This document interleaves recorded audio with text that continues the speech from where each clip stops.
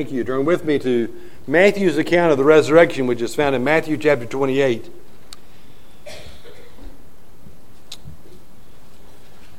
We're reading verses 1 through 10.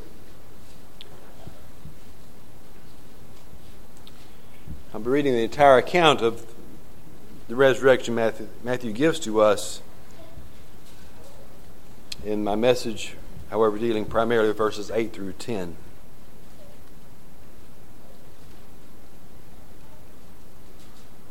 Let us remember as we read, this is the Word of God, and what a great story it is. Now after the Sabbath, as it began to dawn toward the first day of the week, Mary Magdalene and the other Mary came to look at the grave. And behold, a severe earthquake had occurred, for an angel of the Lord descended from heaven, and came and rolled away the stone and sat upon it. And his appearance was like lightning, and his clothing as white as snow. The guards shook for fear of him and became like dead men. The angel said to the women, "Do not be afraid, for I know that you are looking for Jesus, who has been crucified. He is not here, for he has risen, just as he said. Come, see the place where he was lying. Go quickly and tell his disciples that he has risen from the dead. And behold, he is going ahead of you into Galilee. There you will see him. Behold, I have told you." And they left the tomb quickly with fear and great joy, and ran to report it to his disciples. And behold, Jesus met them and greeted them. And they came up and took hold of his feet and worshipped him. And then Jesus said to them, "Do not be afraid. Go and take word to my brethren to leave for Galilee, and there they will see me." And it's God's word. Let's pray.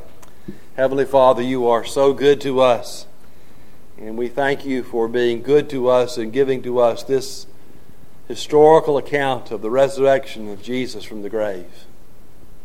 What a marvelous experience it was, and what a marvelous experience it was for these women to find the tomb empty, the body missing, and to hear the good news that he was risen. Father, I pray your blessing upon us now as we turn our minds and hearts to this account of the resurrection. Would you speak to us through it, give us encouragement from it, and help us to see Jesus, perhaps as we've never seen him before. We ask it in Jesus' name. Amen. You know, those who followed Jesus were sad, discouraged, and confused. Some of them, had made tremendous sacrifices to follow Jesus. Left their homes, left their jobs, left their families.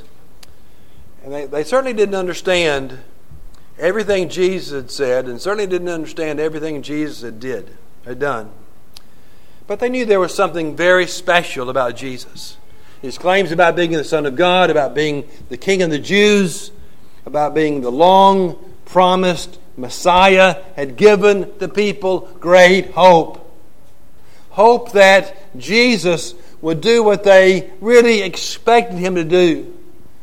And that was overthrow Rome, or at least deliver them from their bondage to Rome, and reestablish their special relationship with God. But now all those hopes have been dashed. Jesus has been arrested, put through a mock trial, and been crucified. The cross,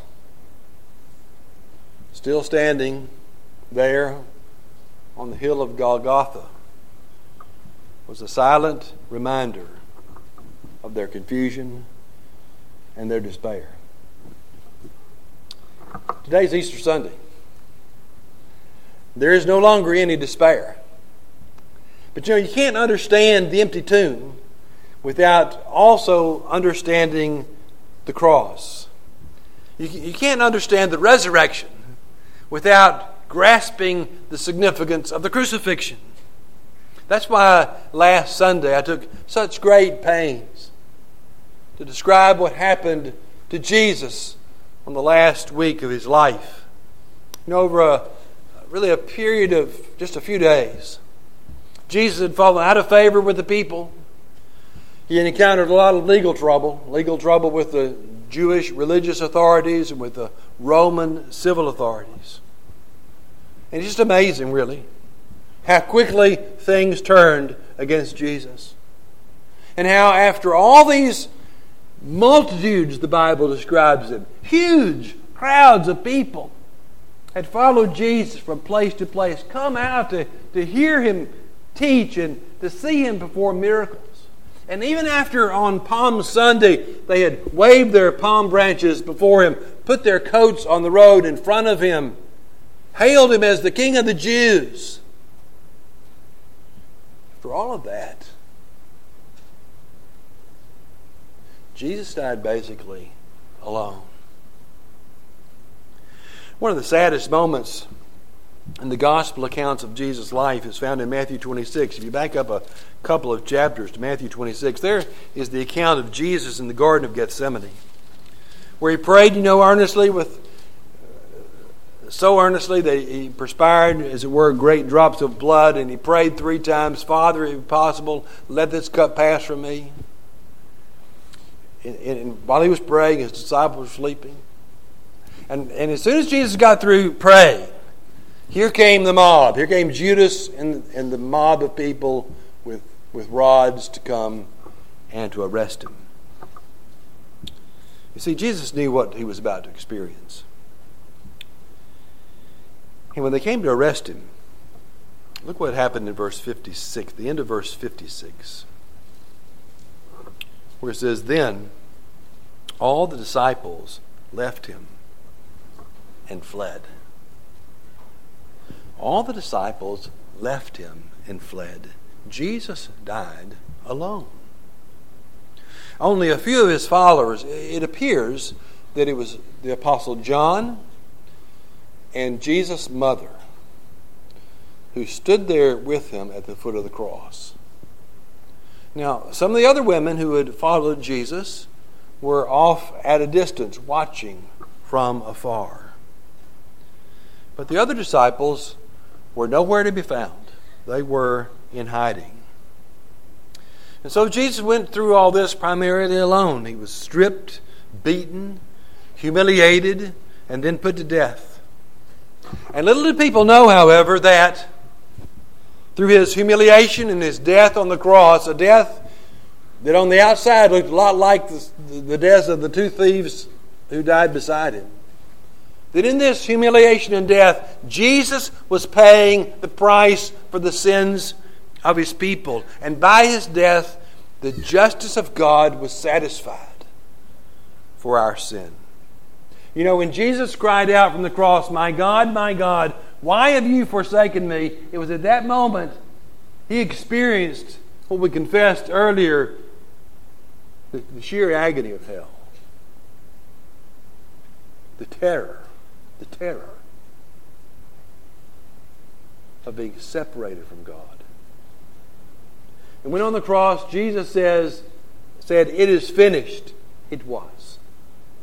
Everything needed to be done to accomplish your salvation was done then and there. And so Jesus died. Died a lonely death. And later in the day, after He was dead, a man named Joseph from a town of Arimathea, a wealthy man, came and asked for permission to take Jesus' body down from the cross. It was late in the day. The Sabbath was approaching. There wasn't much he could do.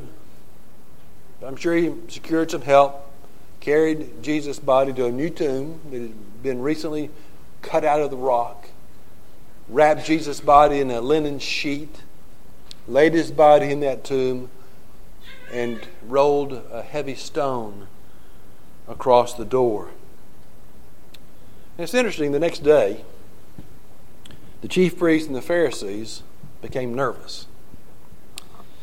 And they went to Pilate. And look at Matthew chapter 27 and verse 63. Well, let's start at verse 62. Now on the next day, that's the day after Jesus died, the day after the preparation, the chief priests and Pharisees gathered together with Pilate, and they said, "Sir, we remember that when he was still alive, that deceiver said, 'After 3 days I'm going to rise again.'" Isn't that interesting? And then they went on to tell Pilate in verse 64, "Therefore give orders for the grave to be made secure until the 3rd day. Otherwise his disciples may come and steal him away and say to the people, 'He has risen from the dead.' And the last deception will be worse than the first." And so Pilate did that. He ordered that the tomb be sealed, that a heavy guard be placed there to protect it so that nothing would happen. And then it was on the 3rd day after the crucifixion that some of the women followers of Jesus came to tend to his body. The Sabbath was now over. There had not been time before the onset of the Sabbath on the day he died. Now they could take their time, do what needed to be done to give Jesus' body a proper anointing or preparation for burial. Now, let's give credit where credit is due. It was the women. It was the women who were the ones hanging around the cross, the first ones to go to the grave to tend to Jesus' body. It was the women. The men were in hiding. What do we find in Matthew 26? The disciples of Jesus fled. And apparently on this 3rd day, they are still somewhat in hiding.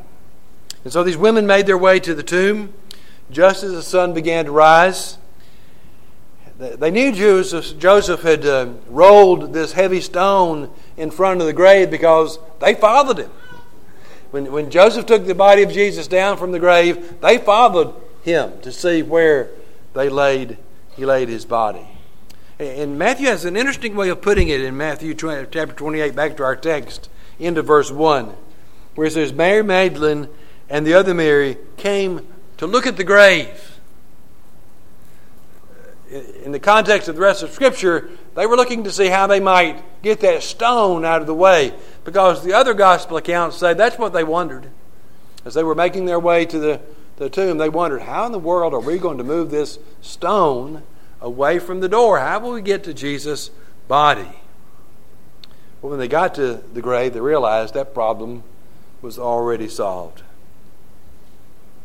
The stone was already rolled away. In fact, when they arrived, they realized some very strange things had happened. There had been an earthquake in the night.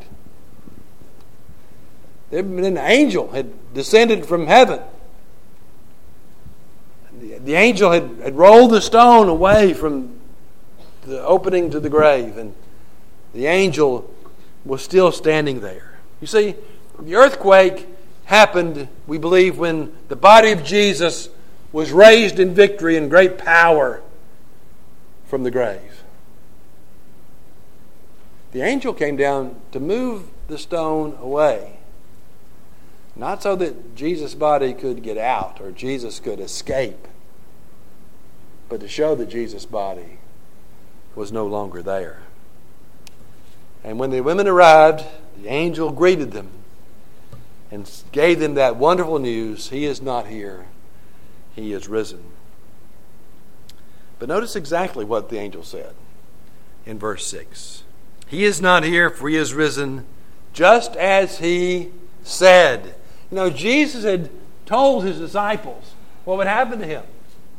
We saw last week, Jesus told His disciples, going to Jerusalem, I'm going to endure many things at the hands of the chief priests and the Pharisees.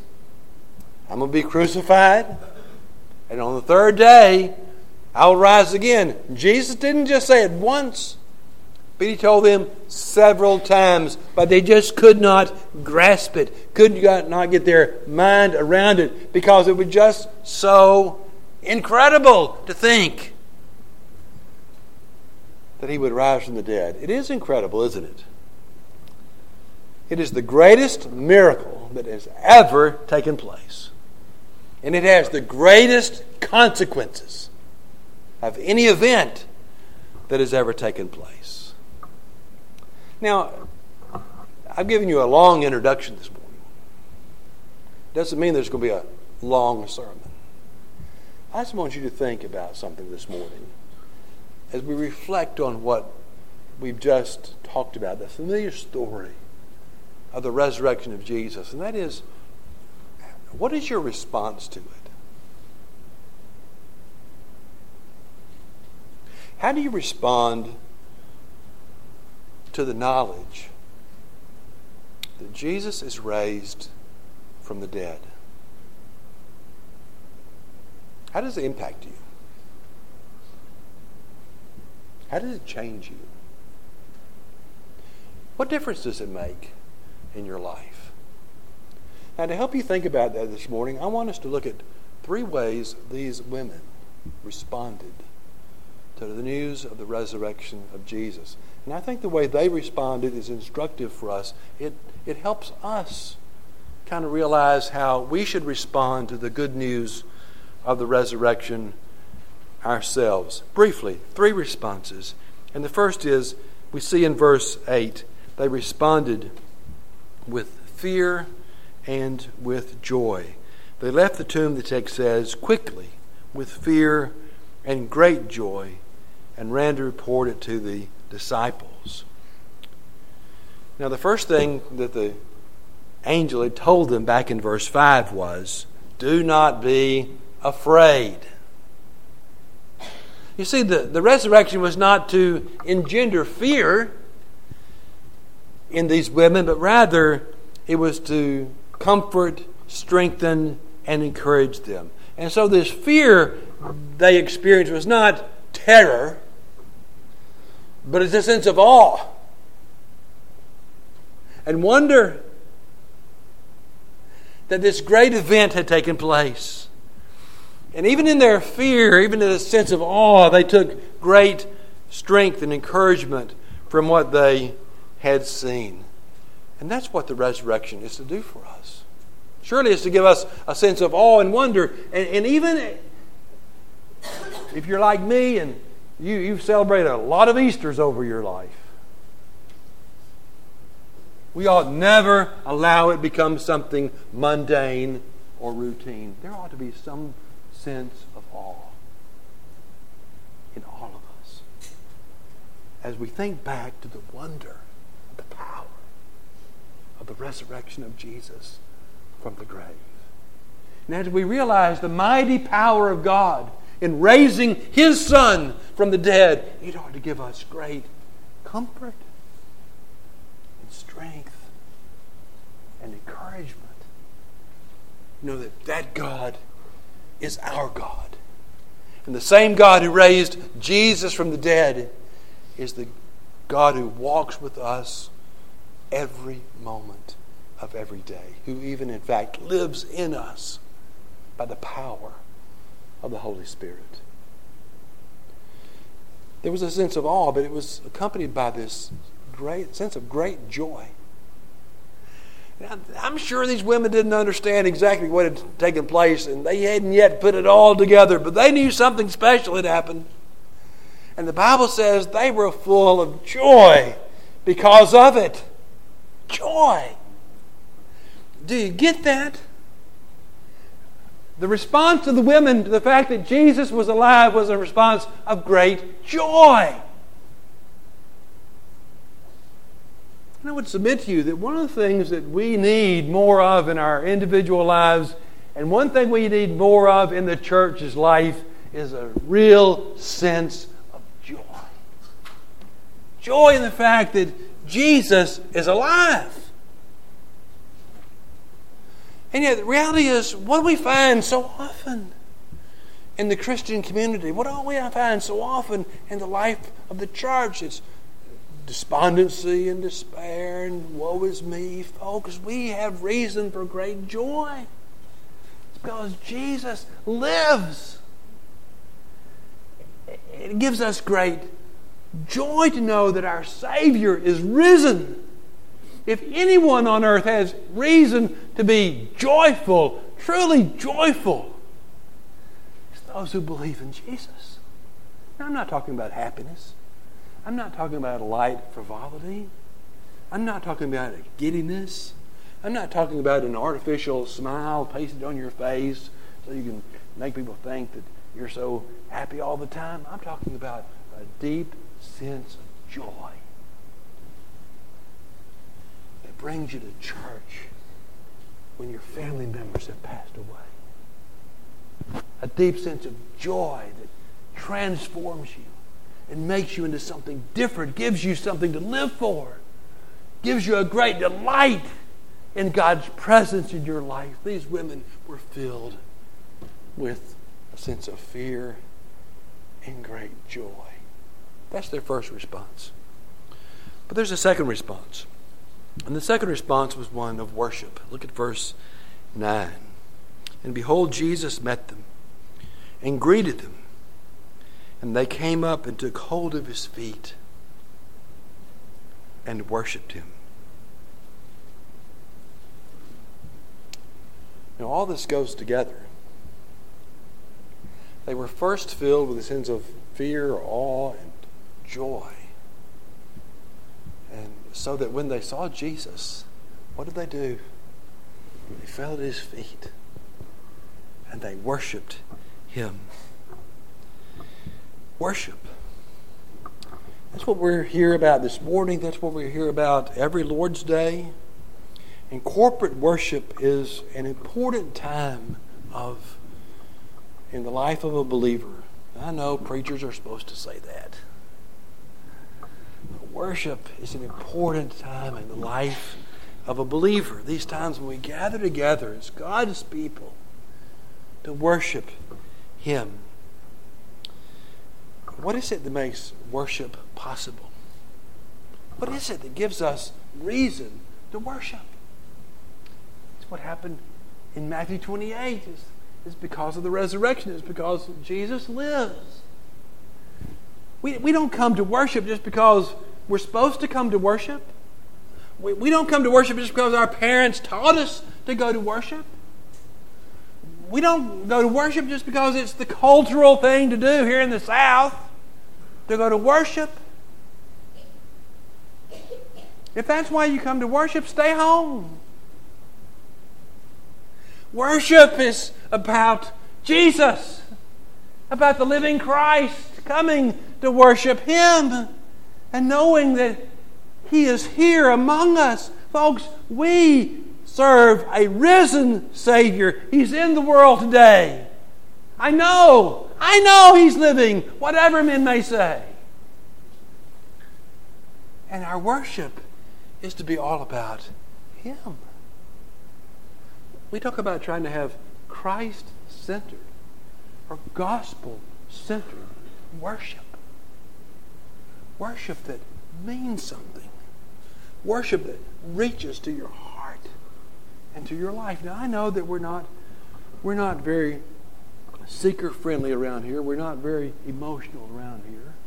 We don't do things that try to arouse your emotions. But folks, there ought to be something emotional about your worship.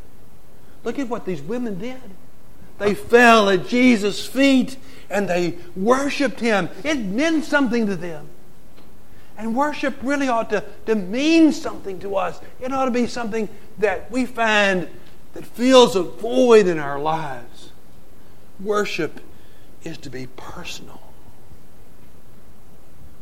You come individually or with your family to a corporate body of believers to worship.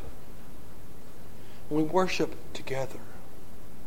But that worship is to be personal, where you come to meet with God's people, with God himself.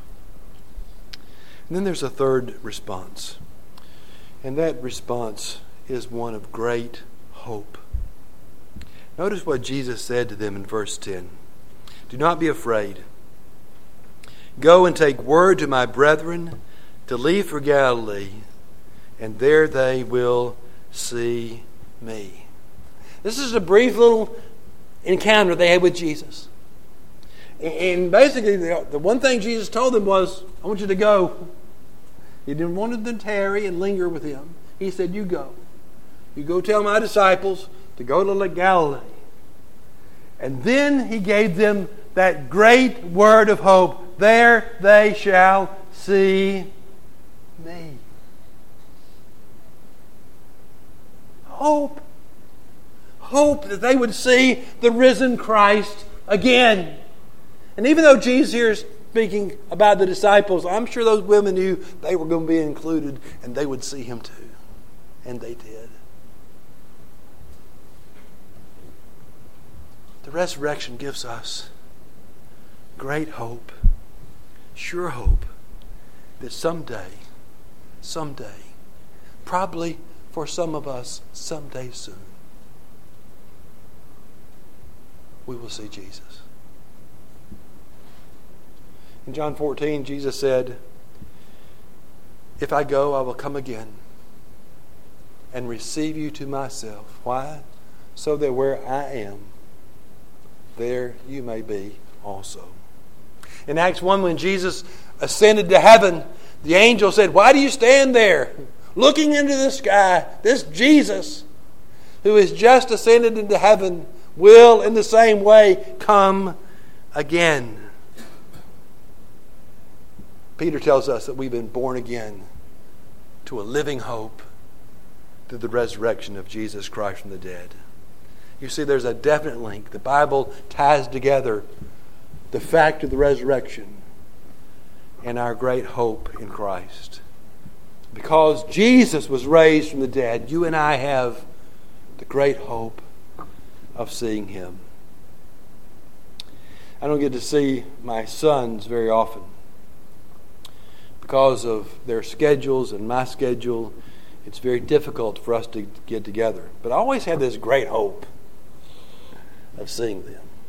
You parents with grown children, you understand that. I have this great hope of seeing them. We're all going to be together end of next month at David's graduation. We'll have several days together at that time. And I can't tell you how much I'm looking forward to that and what great hope I have for that to take place.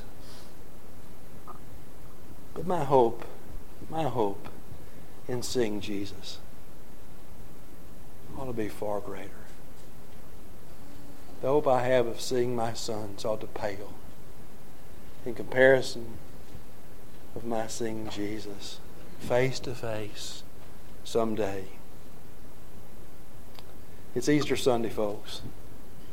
We celebrate the resurrection. Jesus lives. My question again is, what difference does it make? I hope this morning you find in your life the same difference it made in the lives of these women. You find in your life a sense of awe over this great event. A sense of joy over the fact that Jesus lives. Hope that you find in your life a response of worship. The living Christ beckoning you to come and to worship Him. And finding that to be personal and meaningful. And hope that you have great hope. Hope that one day you'll see Jesus face to face. That you will enjoy His presence forever. That great hope that because He lives, you and I, and all those who've placed their faith and trust in Jesus, will live too. Live forever with our Savior. Happy Easter. To God be the glory. Let's pray. Father, thank you so much for your word. We thank you so much for the resurrection of Jesus. It is significant. It means so much. Help us to take from it today what we find here, a real sense of awe and joy, a real sense of a desire to worship in a meaningful way, and a real sense of hope in seeing Jesus one day. Oh, come quickly, Lord Jesus. May we see you and be with you. In Jesus' name we pray. Amen.